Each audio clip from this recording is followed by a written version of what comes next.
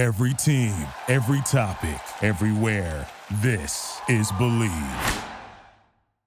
Oh, Jack O'Hara. Boy, you asking me some interesting questions, my man. It's a great question, Jack. Jack, hey, it's Josh Ryder. Hey there, Jack O'Hara. It's Johnny Damon. Jack, you had questions for me. Jack O'Hara? Absolutely. This message is for Jack O'Hara. Jack, how are you? Hey, Jack. Jack, hey, what's going on, man? How you doing? What's going on, Jack? Listen, man, you asked me a couple questions.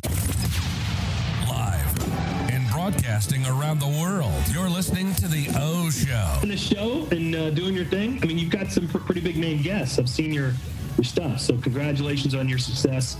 Jack O'Hara. Much nicer guy than Conan O'Brien, with much better interviewing skills. Don't forget to share this episode on your social media. Now, let's get to it. I'm so boned. I forgot to get my girl tickets for the show tomorrow, and now it's sold out. It's her freaking birthday. Oh, dude. She's totally gonna break up with you. She's definitely gonna break up with me. Should've used tick pick. Wait, what'd you say? Tick pick. Look. Whoa. What? There are no hidden fees. What'd you guys think I said? Oh, tick pick. I thought you said tick pick. No hidden fees. Download today.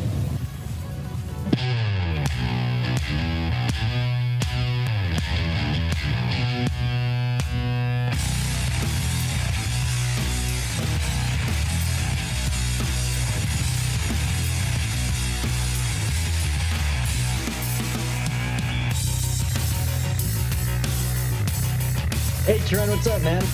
Hey, Jack, how are you? Not too bad. Thanks so much for doing this, man. Absolutely appreciate you having me. I'm summoned to the garage here today, so it looks nice. You got your mic, you got your setup going. Well, I had a really nice studio in here, kind of thing, but then I had my backdrop was kind of like a false backdrop. I had like an Angels logo and all that stuff, but I had to take it down because they were using it for something, and then I never put it back up.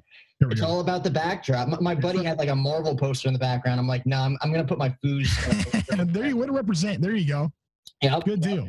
So you just got off, what were you doing, like the Hot Stove Show? Or? Yeah, I was taping an interview for the Hot Stove Show. We had Mickey Callaway pitching coach. Oh, nice. I'm a huge Callaway guy, at least when he was with the Mets, you know? He's a bright guy.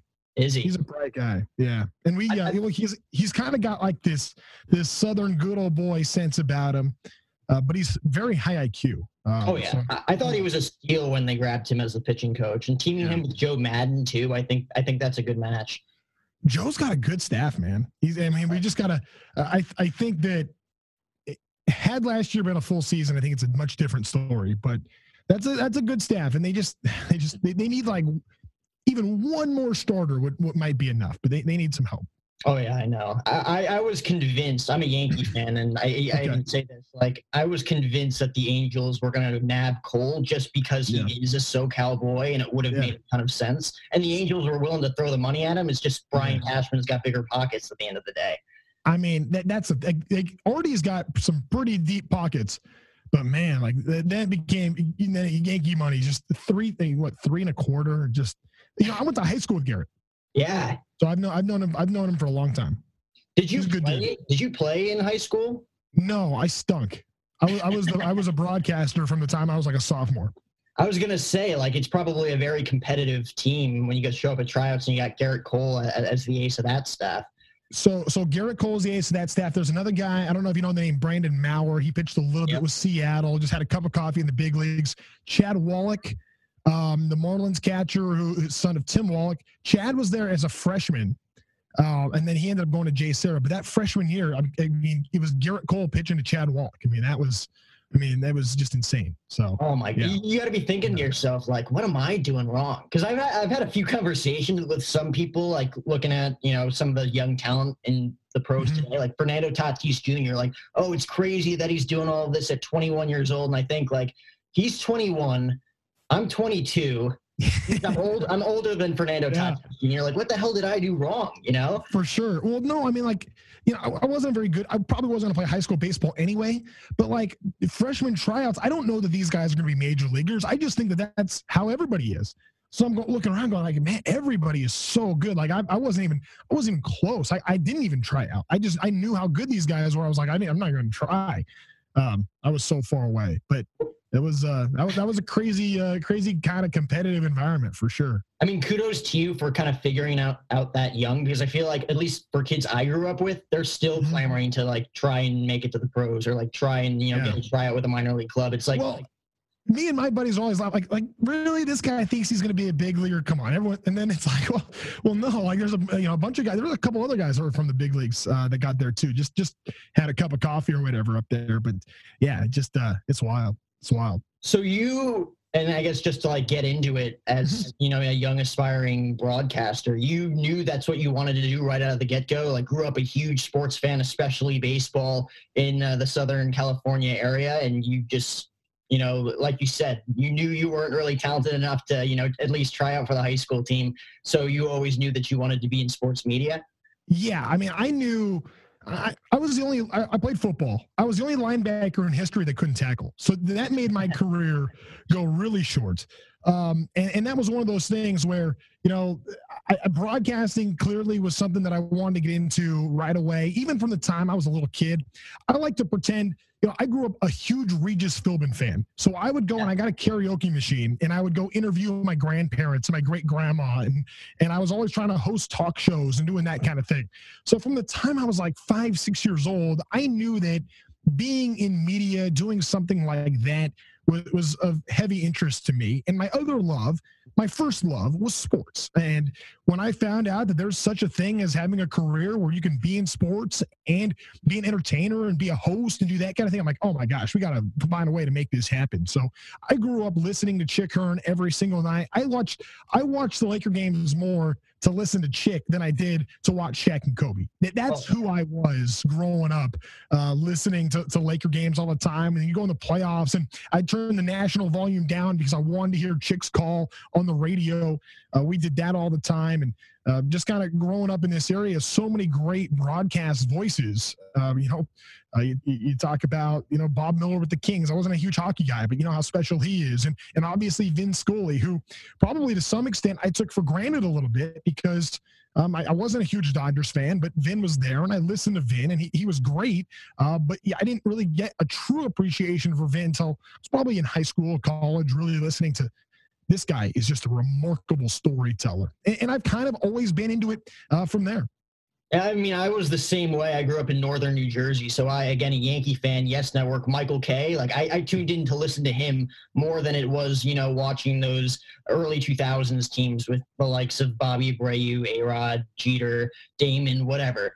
I was watching Michael Kay. I was listening to John Sterling on the radio. Same thing on the other side with SNY. You had Gary Cohen, Keith Hernandez, Ron Darling, some of the best trios in baseball broadcasting. So for you starting out early on, were you like, oh, this is going to be so much fun. This is going to be a dream come true when I finally get here. And then you realize how much work is actually, put in to broadcasting and reporting and podcasting and everything that goes behind it. Yeah, it's a ton of work, but it's a work that I love. And I mean, I think about, real work. I feel like I work harder when I'm trying to, landscape my yard and mow the lawn and paint the house and do those kind of things. That's work. Talking baseball or any sport, that's fun. I mean, that's what I'd want to do anyways. So that was always the beauty of it for me, to get the opportunities to do that kind of thing. But it also, I look back at how lucky I was to grow up in a situation where I didn't have to work a job that paid when I was 16, 17 years old. I mean, growing up, everybody else, they had their extracurriculars. My extracurricular was broadcasting, and it meant doing the games. I was 16 years old doing my first high school football game, and I went to Orange Lutheran High School, a very high-powered program, and the games were actually on the radio. And I got a chance to be the analyst for the game as I was a sophomore. And I'll never forget, kind of hearing, hey, now just keep in mind, less is more. I didn't really understand what that meant because that first quarter, I didn't say a single word. And then the play-by-play guy was like, okay, Trent, you got to give me something here. So I kind of picked up some things from there. And it really evolved into seeing an opportunity to create a lot of my own avenues. I didn't know a soul in broadcasting. I didn't know a soul in sports before all of this, but I understood it was a who's you know business. So I made it my mission to get to know everybody, and I had to create a lot of my own opportunities. when I started what is called the Lancer Sports Network, basically it was like it was a very beginning of live streaming, and YouTube was just starting to take off. And we got an old football camera, and I went down to Best Buy, and one of the assistant coaches bought me a microphone, and we just started sticking that camera in people's faces and doing YouTube videos, and it evolved into being, reporting, and it led to job opportunities. And, I got a chance to go to Chapman University. It was incredible. But I also did a lot of work for free. And that's when I was saying I was feeling very lucky when I look back on that, because, I can't tell you how many games I did for nothing.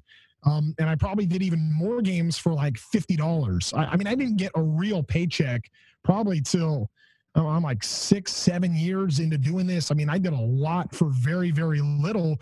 And I hope that's not the way it has to be for everybody moving forward. That's how it was for me, but I got a lot better because of it. And I was hungry, and it just kind of shows you how much I love to do this. And don't tell anybody, but I'd do it all for free right now. If I didn't have to take care of my family here, I would do it all for free, because it's the best. I mean, it's all about the passion. It's awesome that you got that opportunity right out of high school, being, at a big school that covered athletics. And, the other thing that you kind of mentioned there was creating your own opportunities, going out of your way to build those relationships and the networking aspect of it. Because there's a lot of kids today that are like, man, I really don't know how to break into the industry. It's like, well, if you don't have opportunities at hand right now, create your own opportunities. And I feel like a lot of, or at least some kids, just don't have like that initial instinct to think like, okay, you just got to like take some things sometimes and create your own stuff. And that's how you're going to be able to do it, especially in 2021 when you're able to create content at, snap of your fingers. Yeah. And that was never something I was like consciously aware of. For me, it was, okay, well, I want to do this, and I don't know that anyone's going to pay for it, but I want to do it. So I would just make it happen. And this is before podcasting or any of that. And then even down to, kind of what I do for the Angels, I got hired to work basically just slightly above minimum wage for a part-time deal. I was working like 4 hours a day to do updates. And it was a situation where I just kind of wanted to get my foot in the door and get a taste of it. And I've been able to see my career grow with the company. Now, I give credit, a lot of credit to the Angels and the opportunities that they have given me to be able to grow and do different things. But, my job title now is probably, I have the same title today as I had when I first started, but my job description could not be any more different just for what I've done. And I've gotten to do, little things here and there, and it's evolved into being able to have something that is a career. And I feel incredibly lucky for that. But I also think that, like, for students maybe that are coming out of college and trying to figure out what to do, I had one student tell me recently that, hey, I want to do what you do. And I'm like, well, there's not a job for what I do. I have accumulated different opportunities and carved out a path of things that I like to do. I like to do play-by-play. So I do UC Irvine basketball, and I do some games for ESPN3, and I've done a handful of games for Fox Sports West. I'm a play-by-play guy at heart. That's what I want to do, but there's not a play-by-play job for me at this moment that's going to get me a paycheck every 2 weeks. So I do sports updates, and I host pre- and post-game shows.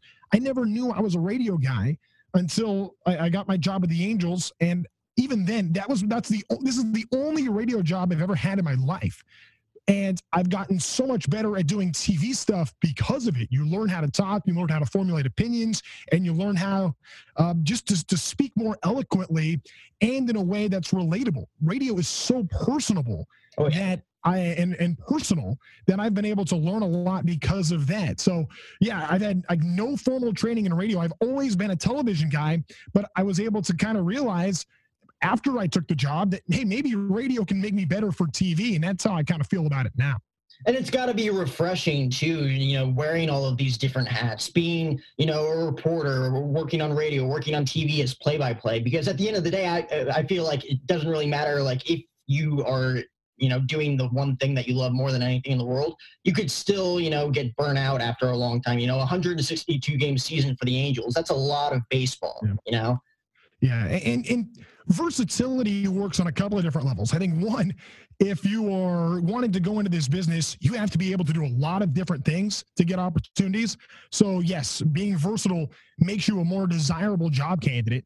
But on top of that, I think also being versatile allows you to have more fun and keep things from becoming mundane. I think that's the one thing about baseball in particular. I love the grind of a 162 game season. It is a grind. There's no question, but there is something that's a little different about it every single day. And that's part of the fun in this. Sometimes you have to look for it a lot harder than other days, but that's what's fun about it. But I had a chance. It was March of 2019, and I would have done this again it was 2020, March of 2020, right before the pandemic hit. I did spring training baseball simulcast, TV and radio. I did a TV hit for MLB Network. I did radio for UC Irvine. I did a TV play-by-play for ESPN3. And I hosted a podcast and did pre- and post-game talk radio in the same week. And that's not to toot my own horn. What that is to say is versatility is how I'm able to make kind of all of this work. If I could only do one or two of those things, I wouldn't get the chance to do any of them. And that's something that I've learned through this. And I would encourage anybody that's trying to make their way in this business to be able to do everything, because the more you can do, the more desirable you are. And for me, it's more fun. I don't know. Oh, yeah. And you could see it right now. You're wearing your mic, and then you also got your podcast mic in front of you. Yeah. I mean, it just proves that you're going from one thing to the next, keeping things fresh. Do you enjoy, I mean, I'm sure you do, being around the team for an entire season, getting to build those relationships, getting to know the guys, and just, gelling as a unit, you guys on the media side as well as the team, as opposed to, like calling UC Irvine games or, being like a network guy, coming in for a few games here and there as freelance, like, do you enjoy the team aspect more than, the network side? I do. Not to say that I wouldn't be interested in doing network stuff. It's great to do that.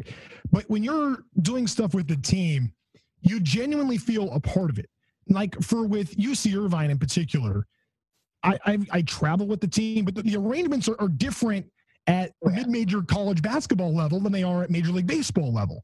In Major League Baseball, you're really tight with all the other broadcasters, and you have relationships with all the players, and that's outstanding. I love that, but I think there's also a level of respect you have to not infringe too much on getting too close to the players and that kind of thing. I think that there is a line that exists there. That's why I don't like going into the clubhouse. I like being on the field for batting practice and having conversations there, but I don't like going in the clubhouse. That's not my space. I'm not comfortable there. That's the player's space. But like with UC Irvine, we fly on charter flights together. We have meals together. We're in the same charter bus together. You're staying in you have roommates at these hotels, and you're just kind of stuck together a little bit more. And not being able to travel with the team this year, I travel, but I'm on my own. I have to do everything separate from everybody else because I'm not tier one as one of the players or coaches. So that's something that I've missed the most, because I love like when Irvine went and won a game in the NCAA tournament, I had a connection with every player, all the players' families, mom and dad and sister and brother and everybody that was hanging out there. Grandma and grandpa come to games. You get to know everybody because of that. So then when you go to a place that's as special as the NCAA tournament and you're in the hotel, and the hotel is really just you and your people, the NCAA takes care of that. And it's just an insane experience. You truly feel like you're a part of a family. As someone that grew up in athletics and always being in sports, I love being part of a team. In broadcasting, sometimes you don't always get that team feel, but when you are with a group like that and you can be part of that family, that's special. So for me, that hits a lot closer than anything else. And yeah, you develop a little bit of a rooting interest. Obviously, you want to see him do well. I try not to let that show too much on the broadcast, but of course you want him to do well because you feel like you're a part of it too. And it just makes everything a lot better. I think fans can see that. I think fans can see when someone is genuinely invested, and because the fans obviously are so genuinely invested. So it's pretty fun. So how quickly did you realize, like you were talking about, finding that fine line of, being a broadcaster, but again, like keeping it to a point where you aren't like totally bashing your players, but there's some times where you have no choice. You can't sugarcoat some stuff, when someone's hitting 135 or they're in like an 0 for 13 slump. Did you learn that early on? Were there some mistakes you made early on, or was it just kind of like, okay, you had the instinct to know like this is how it's going to be? Yeah, probably. I don't know that there's a specific example. But I also have learned the players are very aware when they struggle. Nobody is more aware than they are. And I also feel like when you are able to develop a relationship with somebody, when that relationship is real, I think you can say something critical to do your job well. And if you do it with respect and you don't just trash somebody, then I think the player can respect that, you're strong enough and confident enough in what you do to where you're able to have that take and have that opinion and be able to lay it out. Now, I think it's different when you are completely unfair. And sometimes you could be totally fair and the player doesn't see it that way. Right. So that absolutely can happen. But I think when there's not a relationship there and you just sit back and throw pot shots, I think that's what really drives a lot of athletes crazy. I think that's why there's a lot of players that will see somebody on TV say something about them that they've never seen in their life in person before. And you're like, well, why are they saying that? I think when there's a relationship, you get to know each other at least to a level of having respect. I'm not saying you got to be best friends with anybody. In fact, it's probably in the best interest to not be best friends with everybody that you're covering, but to be able to have a relationship. And, if you can be unbiased and do your job well that way, but also being able to treat these people like people and have that respect. I think that's the fine line. It's taken me a few years to understand that, but I'm now at the point, like the guys that I know better, I almost feel a little easier being slightly more critical towards them because I feel confident in my ability to do so with respect. And I think that you kind of earn trust and do those kind of things. And that all mostly just comes with time. And you talk about, the importance of building relationships there, like if you have to bash them, like at least you have a relationship with the guy to where they're like, yeah, like I deserve that. That must have been so difficult this year with like new roster guys that you really couldn't get to interact with because you weren't at the ballpark. If you were, you weren't allowed. It was like like 1 tier, 2 tier, 3 tier, whatever it was. You weren't allowed to interact with guys, face to face in person. Everything was over Zoom. Yeah, and sometimes you kind of will know things behind the scenes, and then if someone struggles, maybe because you know something that doesn't need to get out there, you might not say anything and just kind of let it go. This year did not allow for any of that. Maybe it's better, maybe it's worse, but for me, I felt like my job was way more difficult to understand what was going on because I think there's a lot of conversations that can happen off record to help be able to formulate the reality in a way that is acceptable on record. I think that is important, and you didn't get any of that. With everything being on Zoom, there is just a level of distrust, I think, on Zoom. Because, Jack, we're talking on camera right now. There could be somebody else on the other side of the camera that I don't see that could be listening to everything we're saying. And when you're not face-to-face, there's just it's a lot harder to be able to develop that trust. And there's a lot you can get on Zoom. And I give the Angels a ton of credit. We had on Angels Recap, my show after each and every Angels game, we had more player guests and fans got to hear from players more this year than ever before. It just made my job tougher because I didn't get to have the private one-on-one conversations to be able to put my show together in maybe a different way and be able to explain certain situations. A lot of times with what I do after games, the Angels in 2019 was a 90-loss season.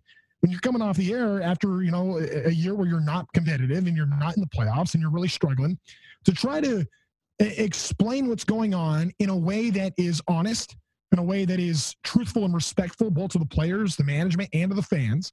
While also, I'm a pretty happy guy. I'm a pretty optimistic guy, and maintaining that view, I try to bring that across on the radio, but that can be really tough in a year like that. So when you're able to learn some things about players and the behind-the-scenes stories, that makes things a little bit easier. In 2020, the landscape didn't allow for that. So that's one of the biggest things that I hope we're able to get back to as soon as possible. More than anything else, fans need to be at the stadium. That's number one. But selfishly, to be able to have those connections, that needs to happen soon. Well, it's going to be interesting on the media side, because again, 10 months ago when this pandemic started, I can't believe it's already almost been a year since we started this.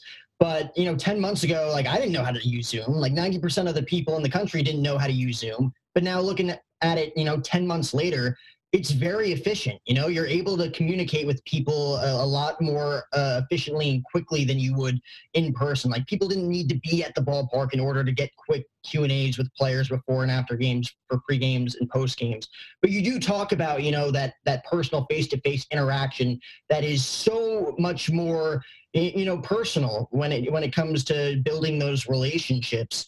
Do you think that, you know, Zoom and the new technology that we have is going to play a big factor moving forward, even in a new normal world when everything gets back to normal? Because, again, there are a lot of positive aspects to it when it comes to the media. For sure. I mean, there are a lot of there's positives and negatives to everything. And particularly with Zoom, like, it's so funny you bring that up. I remember we did a roundtable discussion with a couple of players, and Joe Madden was on it. It was for a select handful of season ticket holders. And I remember how many like trial runs we had to do to get this right, because nobody was really confident that the technology was going to work. And then, of course, it did. And now we're at the point where, like, for a Zoom meeting, just shoot me a text 2 minutes before I go on. I just click on it and it's up and it's good. And you totally trust it. So it's funny how that's evolved over the span of about 10 months. I think Zoom is great for access because I think players are more comfortable being in their setting, being where it's kind of on their terms, and you can control things that way. I think you can get more from players in that way.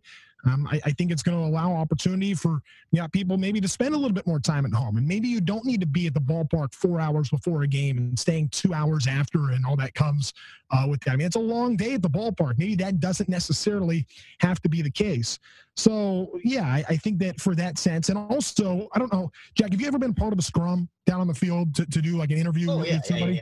Yeah. When you're sticking your mic in there and there's, 15 other outlets that are all trying to crowd around, that's miserable. That is miserable. I agree. So to be able to do that on Zoom, that's outstanding. But for me, like with Mike Scioscia, was the best because, yes, it was very tough, especially when they played the Dodgers and got all the LA media and all the national media is there. And then there could be 40 people all trying to crowd around in like a 3-foot space. Very not COVID friendly at all. But with Scioscia, I could pull him aside, and after the scrum, we could have a brief 90-second, 2-minute interaction that could help explain something that makes my whole show later that night. So as great as it would be to be able to have Zoom for the first part, that's the on-record stuff, you don't get part 2. So again, there's a pro and a con to everything. I like Zoom. I think Zoom's great as long as Zoom doesn't completely erase the ability to do things in person. That's the biggest fear with the brand new technology and everything that's been going on. Like, I could totally see everything going 100% technology in the next 5 to 10 years if, you let people take it that way. And I think it's okay if it's 90% technology, as long as you never completely lose the human interaction, because in this business, I have learned, like, yes, it's who you know. I think it's even another level deeper than that. It's who do you trust? And it's really hard to trust people, and even harder to trust people online. And you have to have a pretty deep relationship to be able to have trust with somebody. So as long as things are going to be online exclusive, it's going to be hard to ever get to that trust.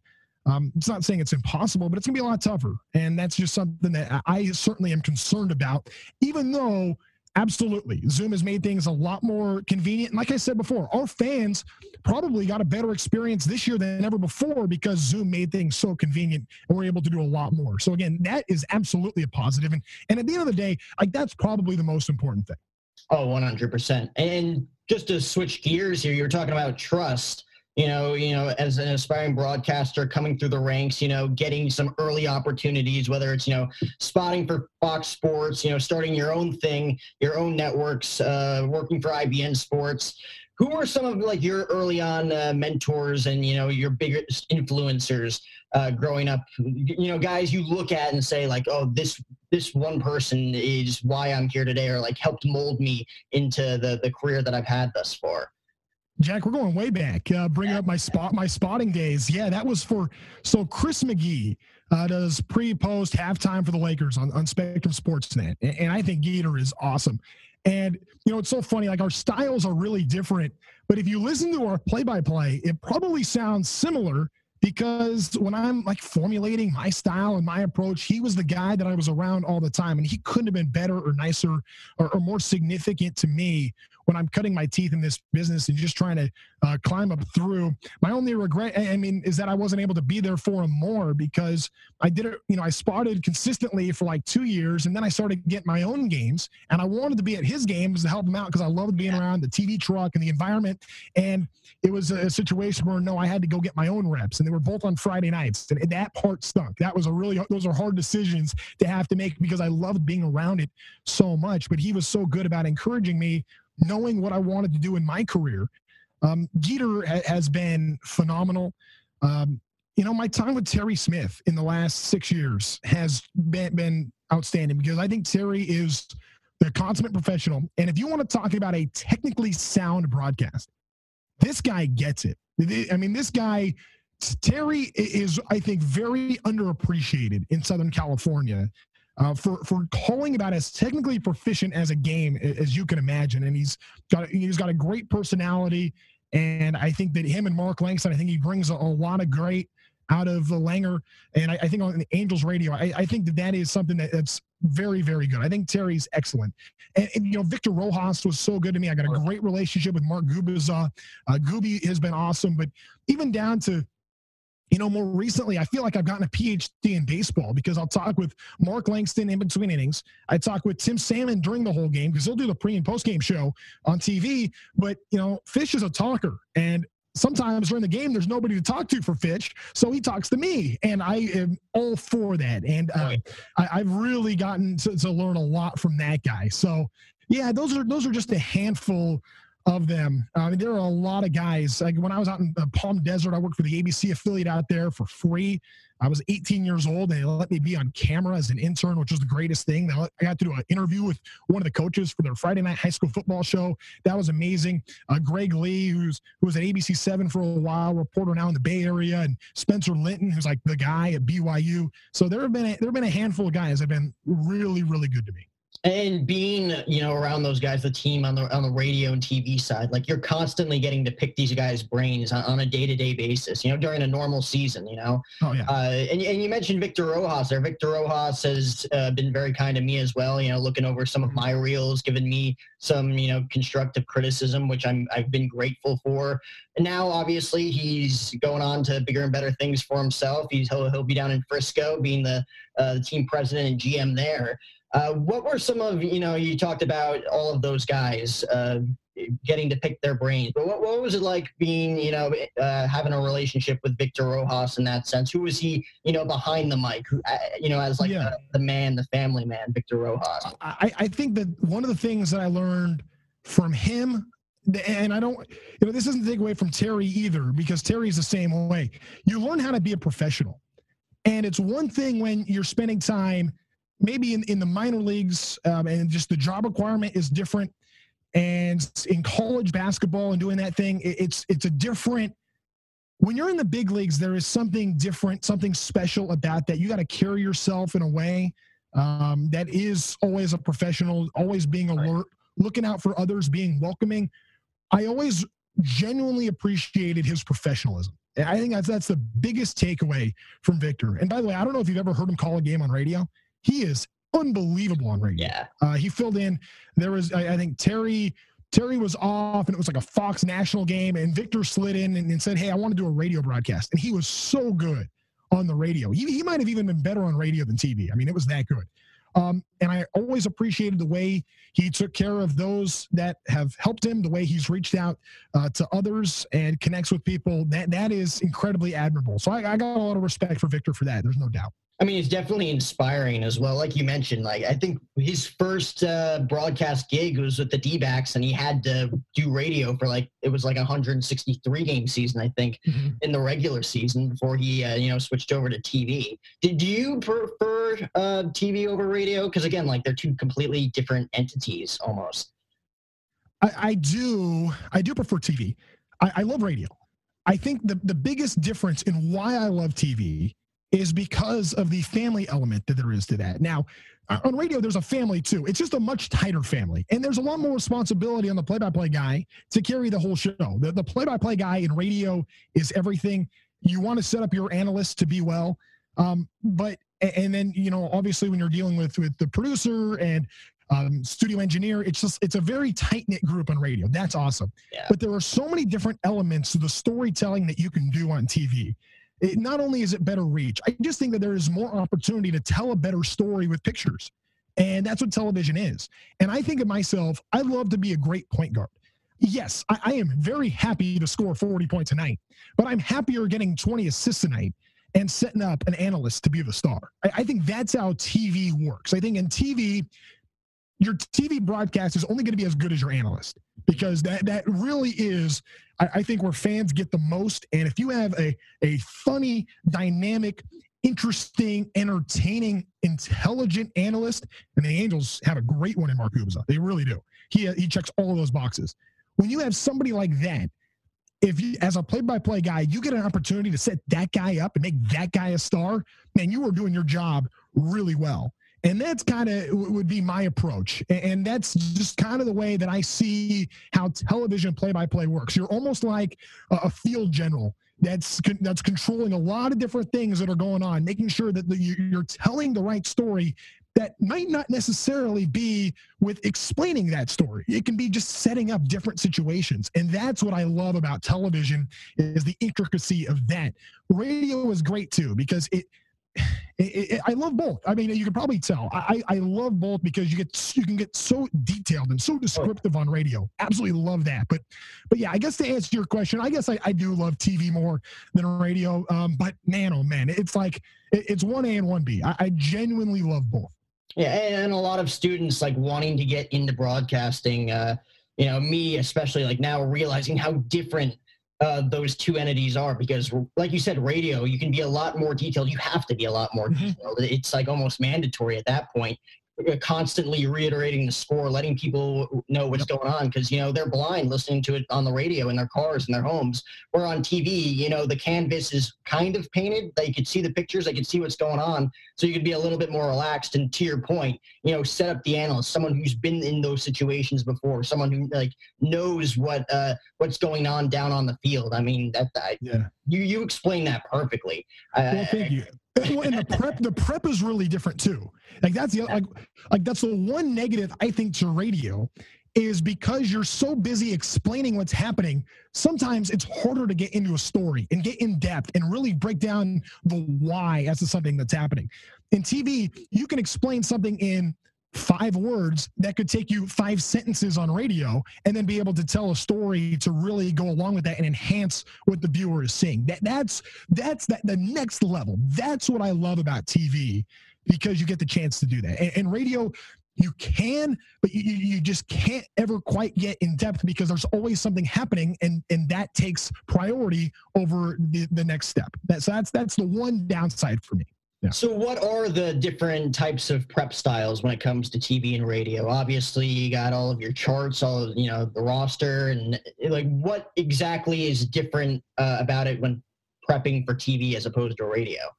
TV is a lot more time in background, in story, in making connections, and understanding who a person is. Understanding the context of everything. I mean, I guess that's the same. In radio and TV, both, and play-by-play, you want to make sure that every play is understood in the context of the game, which is a part of the context of the season.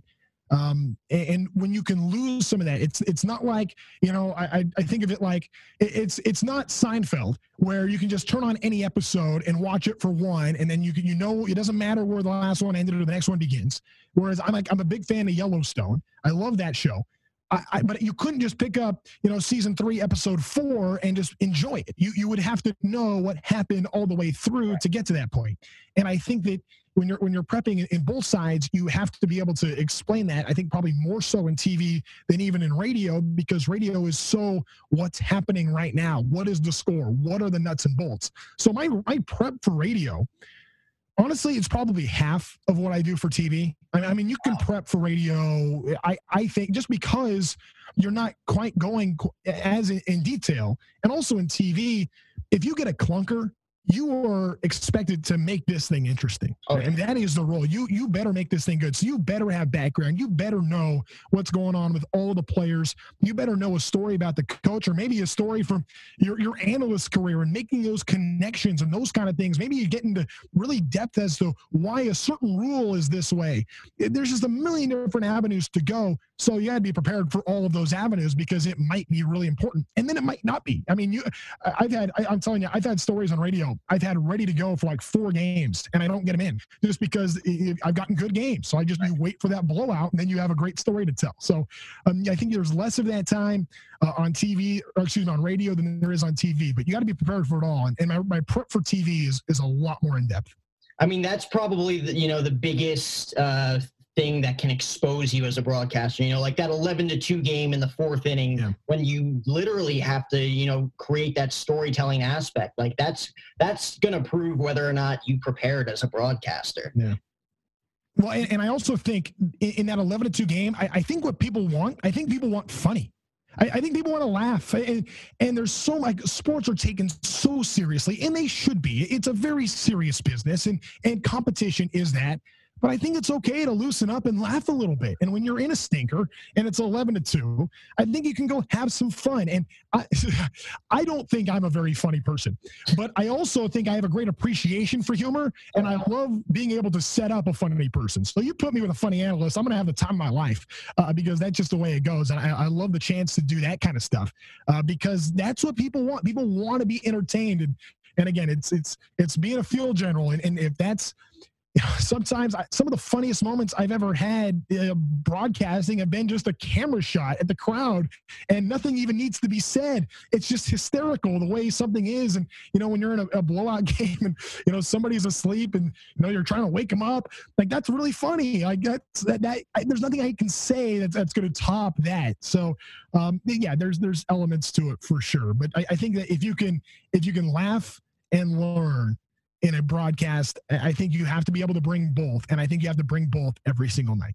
Oh, and I think that was, perfectly personified with Victor and Gooby. They had a great, chemistry for, a decade that they were together. I grew up with Michael Kay and Paul O'Neill. They were constantly, busting each other's balls on the broadcast. I mean, having, like you said, that appreciation for humor. Not everybody's, a comedian, but at the same time, to have that appreciation for humor, like that's what's going to bring out like the best in both of you, at least, like your real personalities. Yeah. When you were, starting out and kind of discovering your own voice, how many different things did you, take into consideration when discovering your own voice, like taking different interests that you have, creating like different sayings or whatever when calling a game, trying to make it interesting? How many things from like the outside sports world did you take and bring it into your broadcast? It's funny. I mentioned I loved Chick Hearn growing up, but he was all about the catchphrases. I've never really been a catchphrase guy. I enjoy a big moment and whatever comes to mind. I don't really prep those out in my head. I probably have thought about them before, but they've never worked for me. I think one thing that I tried doing a lot when I was younger, you say find your voice. I wanted to like literally find my voice. I was very concerned with how I sounded. And part of that probably was being 18 and wanting to sound like I was older and would be taken with respect. What I learned was that the more that I tried to sound like a broadcaster, the worse I sounded. Just talk, just be yourself. That is the truest thing. The more I concerned myself less with how I actually sounded and what I was saying is probably the biggest thing for me. That was number one. Number two was, and maybe this was an insecurity when you're younger and you don't really know, you almost kind of feel like you got to prove to everybody, hey, I know baseball. I know what I'm talking about. See, look at this stat. Look at these numbers. You're constantly trying to prove it to the audience.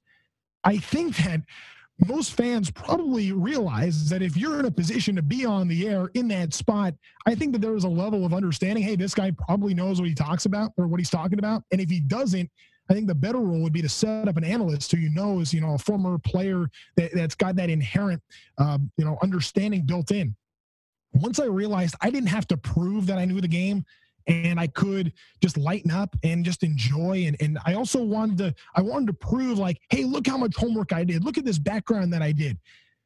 you got to drop that because it's important to do the work. And there are times when you really need it. But when you start forcing things in, that's a problem.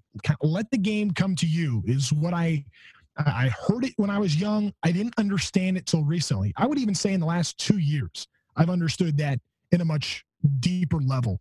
And that comes with reps. That comes with experience. You can hear me saying these things right now, and you're trying to take it into your own game and be thinking about all this.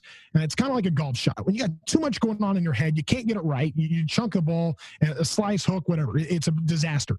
But when you can just get the confidence of knowing who you are, understanding that, hey, I'm in this spot because I know I can do this, then all right, just do the game. And you don't have to prove anything to anybody. Just do it. And I think people can understand and appreciate if you're good. I think talent rises through. So that would be probably my biggest advice. And that's something that has taken me a long time to understand. Oh, yeah. Fakeness gets exposed quickly. And I think a lot of young broadcasters realize it. Like you said, to your credit, like trying to be something you're not in a sense, like trying to prove to everybody like, oh, I can do this, like just, let it flow.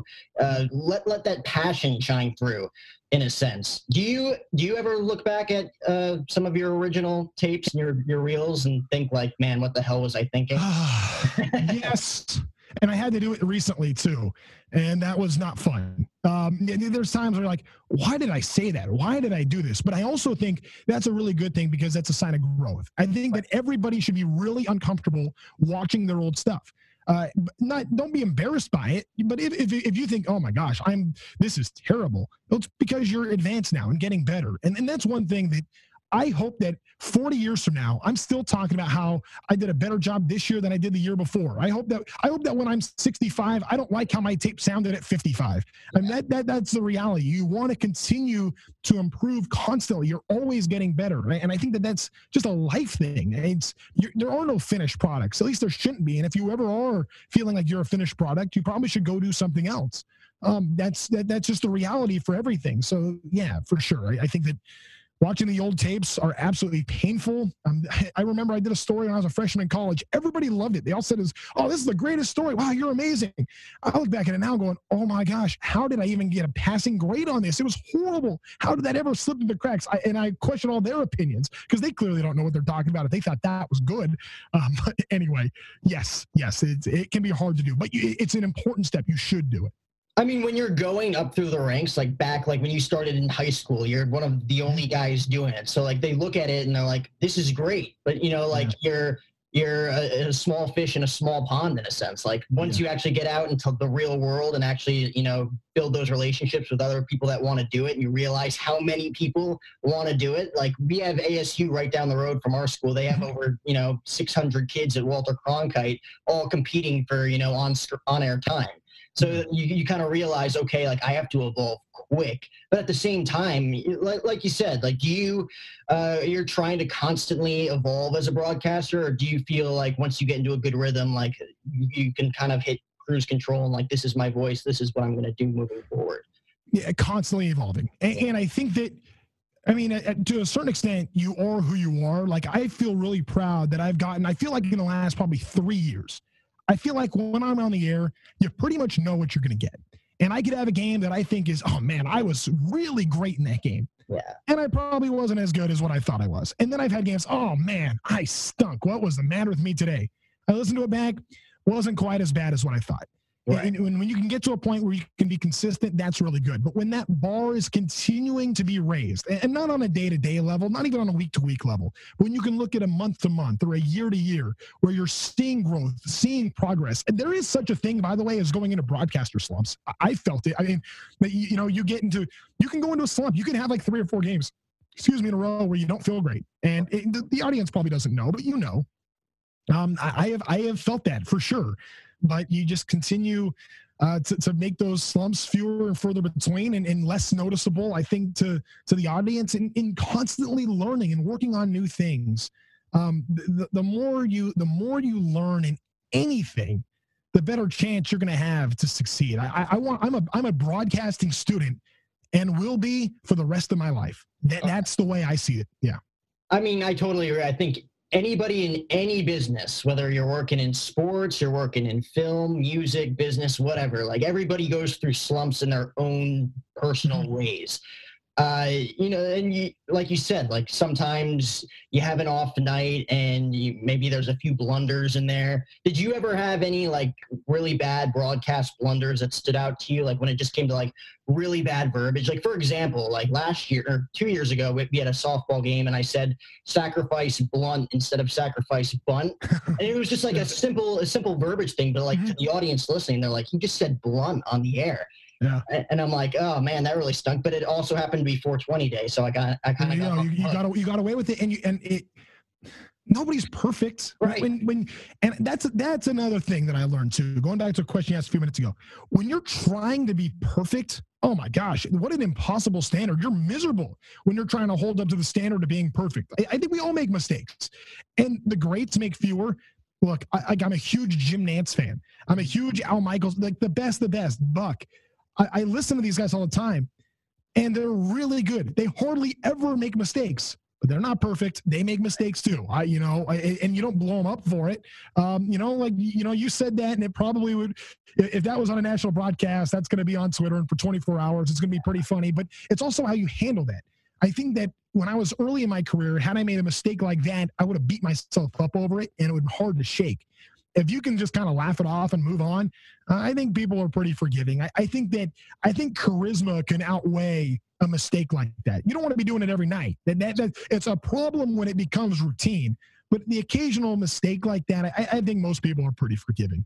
Oh, yeah, for the most part. And then you guys, at the stage that you guys are doing it, when you make a mistake like that, you mentioned like Twitter, like the cesspool that is social media. You're constantly being bombarded by people who really don't know the business at all. Like you make one mistake and they're like, oh, I could do this. It's like, you really can't. Like early on in your career, did you ever have, people kind of attack you on Twitter and you got to think like, oh, I got to turn this off? Or were there any that kind of got under your skin? Well, my show is pretty Twitter-based that I do after games, where you're taking fan comments and reacting to them. And I feel like a lot of times when the Angels lose, I feel like I took the loss because it gets really personal and attacks on me.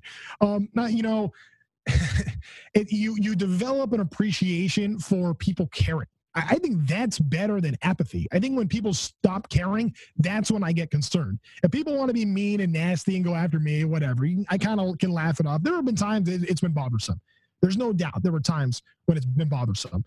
But for the most part, you have to let it off. It can drive you crazy. And like anything else, you don't go on message boards, don't go on Twitter. Don't read comments in articles. But, sometimes you're tempted to go that way.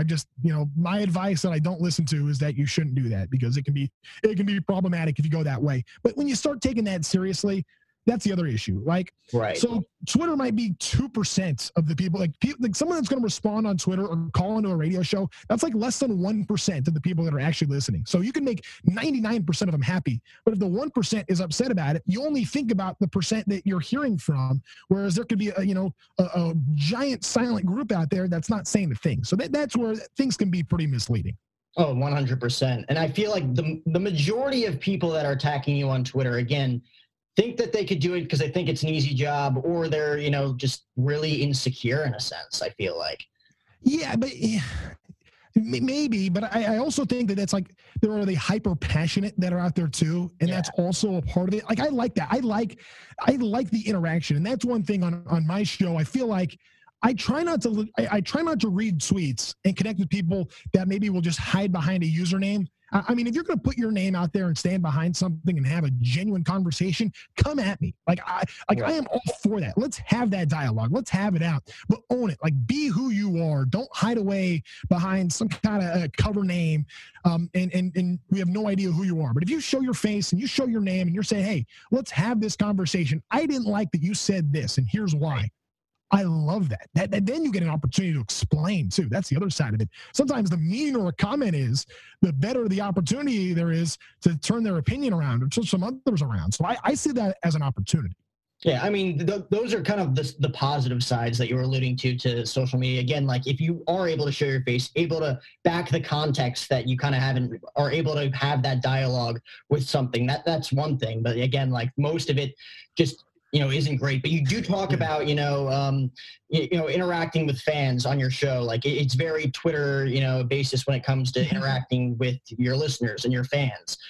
Do you personally have any like big, I don't want to say stories or moments that you've covered over the past 6 years since joining the Angels organization? Like one specific story that, like trumps the rest?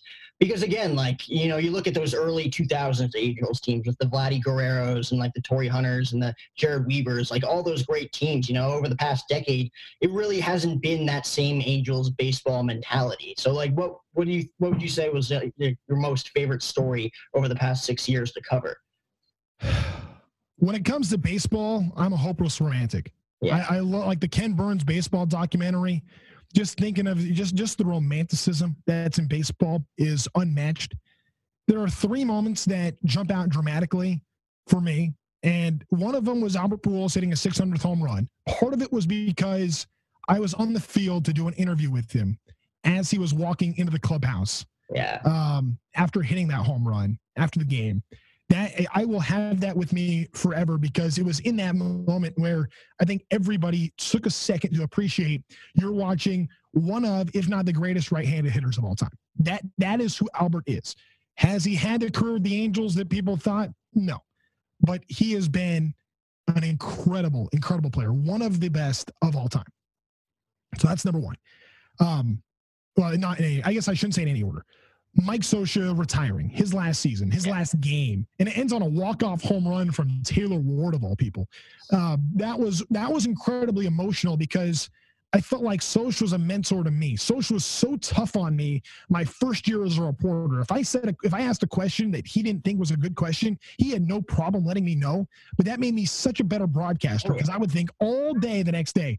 The scrums at 3:45. Well, I got up that morning and I'm thinking, okay, what am I going to say to Scioscia? I wanted to prove to him that I knew what I'm doing and I wasn't going to say something stupid. So Scioscia made me better for that.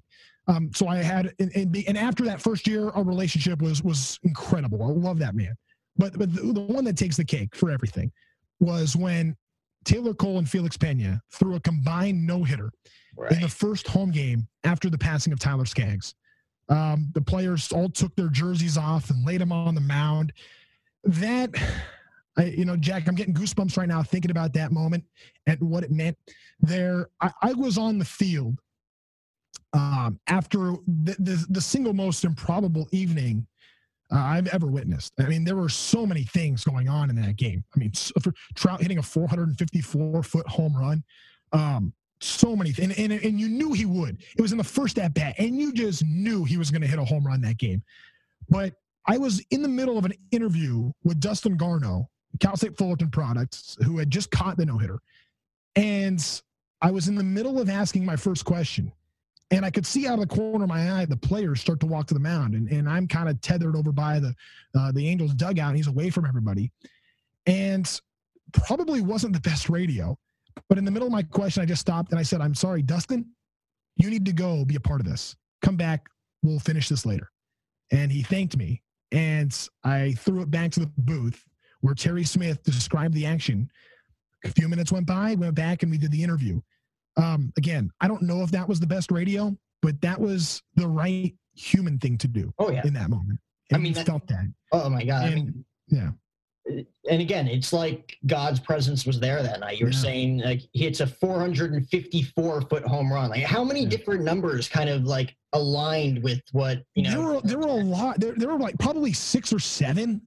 There were just so many different things that like somebody's win, like the win-loss record for somebody was like 4 and 5, I think was one. They were like, I should have written them down. They've escaped me now. But with a 454-foot home run, 45 front runs and back, I mean, you can't write. If you sent that to a Hollywood director, they would throw it out and say it's not realistic enough. That's how crazy that night was. I mean, it was almost fairy tale. And you're right. Like from a radio perspective, like telling him like go join his teammates, people listening is like, what just happened? But from a human standpoint, from a morality standpoint, like kudos to you for kind of, seeing that in the back of your head and thinking like, yeah, this is where he needs to be right now. I just stopped caring what made good radio right there. And I think somebody that's listening to that, if I'm in the middle, if I'm going to do something that's that odd or obscure, I think they must be realizing, hey, something pretty crazy must be happening right now. And yeah, it just, but there are certain moments, if somebody wanted to criticize me for that, I'd be open to it, because I agree that was not technically sound what I did in that moment. But I do think that there is an element of understanding what you have to do as a human being. And that is what matters more than anything else. People don't care about, me as a broadcaster. I think people care about the person. I think that's genuinely what people want. And you talk about, like, your question about Victor, for me, you didn't care what I had to say about how Victor called the game. You wanted to know what he was like as a human being. And of course, like that makes sense. And I think when people can understand that, I think they have a chance to, take more risks and be more human. And that can help in many, many different ways. Was there, not much criticism after that? Because again, everybody's there. Everybody knows what's going on, especially. Yeah, I don't even think anybody noticed. I didn't hear a thing about it. It's just that will always, because you're so conflicted. I just remember in the moment being like, I have a job. This is the job I have to do. But I just remember thinking, I cannot do this to this guy right now. And he was appreciative. Yeah. But that moment was, but you also didn't like looking back on it. It's easy to say, well, of course, like that was a great moment. Well, you didn't really know what the moment was. It was out of the corner of my eye. I could see something developing, and that was what was so unique about that. So that just a little peek behind the curtain. But that, man, that night, unbelievable. I mean, moments like that, like having that instinct, that inner thought, like telling you, like, okay, this is what needs to happen now. Like, this wasn't in the books, this wasn't in the scripts to do, but it created a much more broader and memorable moment for everybody on the team, let alone the guy that you were interviewing, which at the end of the day creates, a much more positive impact on everybody that's involved. And you talked about, like, really like nobody said anything, like there was no criticism behind it. But you were talking about Mike Scioscia, like if he thought you weren't asking, or if he thought he wasn't, you weren't living up to your best potential and asking some questions, he was going to call you out on it. From someone that you've trusted throughout your life, whether it was mentors, influencers, guys you work with now, what was the biggest piece of constructive criticism that you got from someone that you trusted, that you took and went like, okay, that stung, but he's probably right and I need to work on that? So I went to a really good coach. His name was Lou Riggs. Passed away probably 5 years ago now. But Lou, maybe more than that. Lou he had everybody, all of the biggest names. And I remember, do you know the name Lou Riggs? Do you know who he is? Okay. So he very famous in the broadcasting world. And I saw him probably 3 or 4 times. And I remember going to his house and we're watching my tape. And I'm thinking I'm pretty good. I'm thinking, oh man, I know what I'm doing play-by-play wise. I'm feeling really confident. Oh man, I got this great coach now. I'm like set up. I'm gonna be great. I'm probably 20. And he ripped me apart so bad. I literally was in tears driving home. Like I was like, my life is over. This is I can't do this. I stink. What am I wasting my life trying to be a broadcaster? I'll never be any good at it. But it pushed me, and then I couldn't wait to set up another meeting with him and work on the things that he told me. And he was like, okay, better. All right. Well, then I wanted to set up another meeting. And I wanted so hard to prove to him, to where even now I think to myself when I'm broadcasting a game, what would Lou think of this? And maybe that's part of his legacy that so many broadcasters take with them, because you want to do things technically proficient. And that's, aside from like 4 times with Lou, have never really had formal play-by-play training. I don't know that there is formal play-by-play training. I think you just find your voice and you go about it. But if you want to poke holes at my broadcast, it might not be technically sound in certain areas, but I think that it's going to be more entertaining. I think it's going to be more relaxed, and I think it's going to be a better listen. It's kind of just my approach to that. I try to approach it as, if I was a fan, what would I want to hear? Not necessarily if I'm trying to impress a broadcast coach. And that's another thing that's come with time, to be able to understand that, because I think that's what most people want to hear anyway. And there are certain fundamentals that over time you develop and you get better, and you get your nuts, the nuts and bolts, and you do those things really well. But that's kind of an area where my style might be a lot different than many of the other people that are coming through this, because I think a lot of times, you need to be able to stand out. I think that there is in play-by-play for a lot of announcers, it seems to be like one voice that everybody's trying to find, and a lot of people sound similar. To me, that's a dangerous place. Maybe that's what people want to hear. I don't know, but that's not really what I like to hear. So I try to call a game for if I was watching at home, what would I want to hear the broadcaster be talking about or details? And when I'm watching old games back, that's the kind of stuff I listen to. Oh, yeah. I mean, it's hard for a lot of people to, again, kind of like find their own voice. Because, again, you're growing up and you're listening, to the Vince Scullys or the Michael Kays, like you want to be like them. So immediately when you go into it, you kind of not like mimic what they do, but like that's who you grew up listening to. So like that's the way you think a broadcast works, or whoever you're listening to. So again, you kind of but Jack, if you or I called the game like Scully, people would say, what is wrong with this guy? Exactly. Yeah. Like you can't just imitate somebody. Yeah. Exactly. And it again, as you evolve over time, it's all about getting reps, getting the experience. As the years and months move on, you sort of realize not only who you are as a broadcaster, but who you are as a human being. And that molds into your voice in a sense, I feel like, when you're actually, getting hands-on experience on a day-to-day basis and creating those memories and those, thoughts in your heads. Like, okay, I can make my own voice. I could create my own style of broadcasting. It doesn't have to be what it was the first 50 to 100 years that it was before me. I could create something different. It might be harder, breaking into the business that way, but like people want to see something different. If you're the exact same, like you're just not gonna stand out.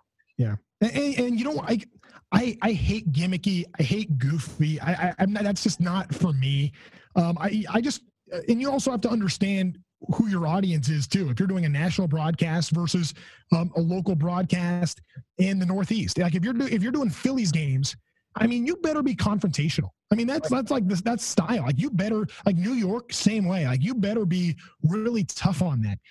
If you're doing a game, if you're doing an Angels game, I think the Angels fan base is more laid back. I think that fan enjoys being entertained. I think that's a smart fan that understands baseball, but also understands the context of life outside of baseball, because there's so much to do around here.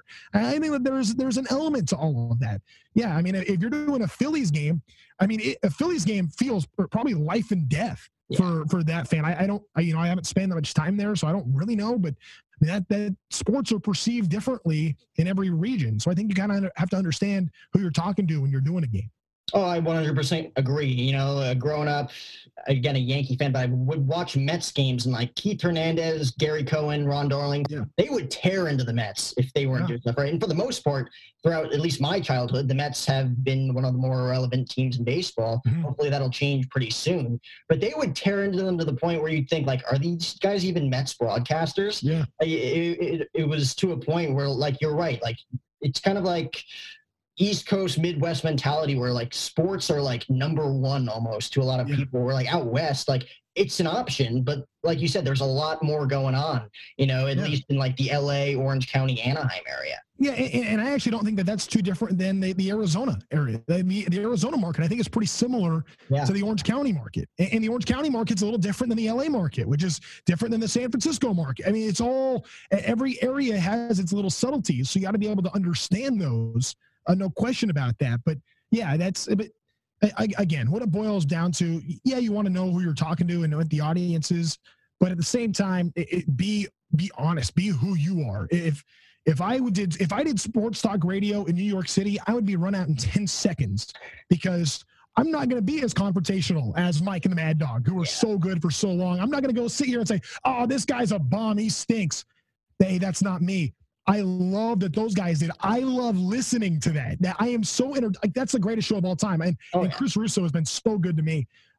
So I will love that show, but it's just not. That's one that I can appreciate as a listener, as a fan. That there's no way I could ever host it. It's just different. Yeah. Do you appreciate those conversations that you have with Chris Russo though on MLB Network? And I love it. Because again, two totally different personalities. Oh, I mean, yeah. You know what though? Dog's a sweetheart. Like he's a genuinely like really nice guy, and he has been like ridiculously good and ridiculously nice to me. I mean, he didn't know who I was the first time I was on the show, and In subsequent appearances, we'll talk during the commercial break, and he's just a really good dude, and he's a legend. I mean,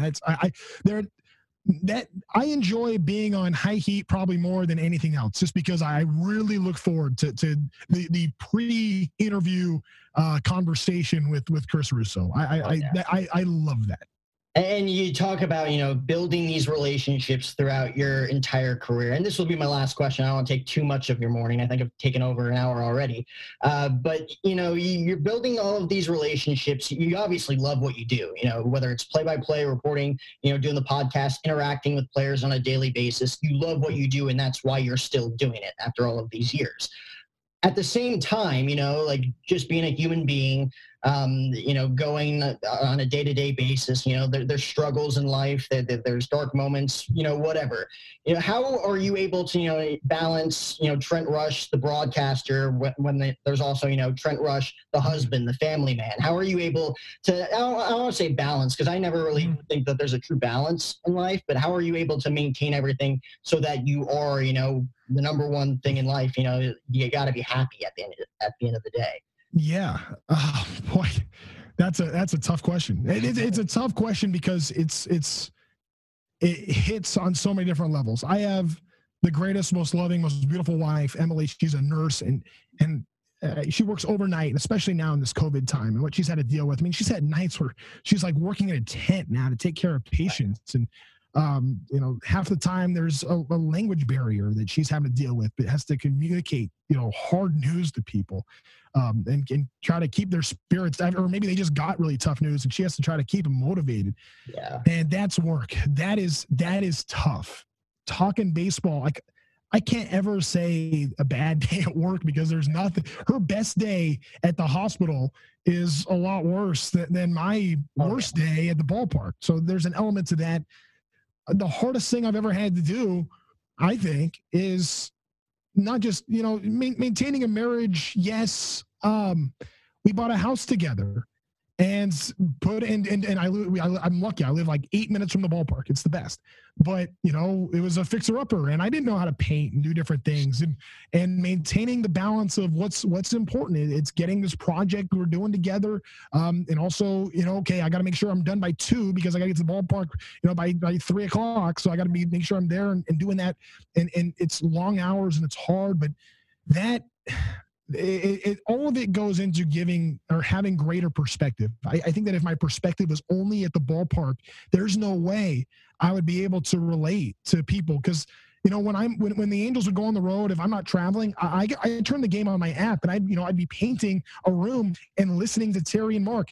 I can't help but think a lot of people take in games the same way. It's not necessarily just sitting in your car anymore. You're doing housework or you're doing different things and taking in a game on radio in that way. So having that kind of perspective and understanding probably helps my career in a big way, but it's kind of a subconscious thing. Like, I'm not worried about being a better let me make sure that I go paint the guest room because it's going to help me be a better broadcaster. Right. No, it's just life things that you learn and you grow up and you mature and do those things. And figuring out taxes and a mortgage and that whole process, it's like, it has opened my eyes to, I guess this is what, my parents did. And so many other people can relate to that I never understood before. So I think that just in life, there's a level of maturity that comes and sometimes it gets thrown at you quick and you have to grow up really fast. And that's real pressure, making sure that you got enough in the bank account to make your mortgage payment that month. That's what stress and pressure is. And if you don't understand that, then you probably don't understand most of the people you're talking with on a given night. All right. And, you being a fan of what you do as well, like you almost have to check, Trent Rush, the broadcaster, at the door. And then once you go inside, you're the family man. You got to take care of stuff, like you said, when it comes to mortgage, paying the bills, supporting a family. So do you find that, I don't want to say like more stressful because, it is family time, but is it almost the same? That's just life. Yeah. That's life. You have your work life and your life, and you try not to mix the two. In this business, it's so hard because I think you just, it's look, it's Trent, Angels broadcaster. that when that's all that defines you, I think that can put even more stress at work and do all that. I think you have to have different things about you that just make who you are as a person. Jack, if you'll allow me just for a moment, what you are doing on this podcast, I think this is so good. And understanding things at a deeper level and the time you spend and the guests that you get. I am a huge fan of your show. I love it. The people that you've had on are awesome. So, and you really do ask great questions. Jack, you have a very, very bright career ahead of you. I know that. I really appreciate that, man. You know, I mean, me personally, I think I have a long road to go, you know, only being a young kid, but yeah, like you said, like it's about experiences, you know, like I wouldn't be in the situation I am today. I wouldn't be as motivated as I am today without certain experiences, life experiences, not just, you know, in, you know, sports casting or for what I want to do, you know, which is, I'm very grateful for everything. And like, there have been some, you know, hard times that have molded me into who I am today, you know, like building up that passion and that potential to ask questions like this. Because again, the last question I asked you, I find to be one of the more important questions in life, because without that balance, without, you know, checking whether it's your ego or, you know, like your work at the door, like you're not going to be a very fulfilled, happy person at the end of the day. And again, like a lot of people think you should never be satisfied. I'm one of those kids that thinks that you can be satisfied at the end of the day, but continue to strive for more, you know, like you're allowed to be proud of the work that you put in. Jack, to have that kind of perspective at 22, you know what I would have killed to understand things at that level at 22 years old? I mean, I barely get it now. I mean, it takes a lot to really think of that. You know, I love my family. I love my wife. I love my house. I love my dogs. And I love baseball. And if I can make it all work, then I want to do it. And it's understanding everything that comes into this. I think a lot of people get really tunnel vision on, okay, this is the job, and this is my next step, and then I'm going to do this. Life doesn't work like that. Right. And it's also hard to keep that mentality over time, you know, like sometimes you might be cruising, things are going great, and you got to have to remember, like in the back of your head, it's not always going to be this way, you know, like tough times always come back. Like you always got to like be able to, you know, write certain things down, like keep a journal or something to like remind yourself to keep a level head when things are going well as when things are going really, really bad, you know, because, you know, you can get down in the dumps, but at the same time, when things are going really well, that's not great either. So, you know, having that balance is, I feel is very key in order to have a very, not only successful career, successful personal life, but, you know, successful mental state. Because again, like especially this past year, there's been a ton of people that struggled with it. Yeah, no doubt. Jack, hey, let's get together when I'm out in Tempe for spring training. Let's get together because I really think you got real bright things ahead of you, man. Thank you so much. I actually worked for the Angels in ballpark ops at Tempe Diablo the past 3 years. So nice. I'm definitely going to try and make a few games this year. Again, we have like 10 different sports going on at once on campus, so it's going to be tough for me to work. But I'm definitely going to try and find some time to go to a few games, and I'll definitely reach out and see if we can hook up. Please do. Thanks, man. I'm so boned. I forgot to get my girl tickets for the show tomorrow, and now it's sold out. It's her freaking birthday. Oh, dude. She's totally going to break up with you. She's definitely going to break up with me. Should've used TickPick. Wait, what'd you say? TickPick. Look. Whoa. Dude. What? There are no hidden fees. What'd you guys think I said? Oh, TickPick. I thought you said... TickPick. No hidden fees. Download today. Thank you for listening to Believe. You can show support to your host by subscribing to the show and giving us a 5-star rating on your preferred platform. Check us out at Believe.com and search for BLEAV on YouTube.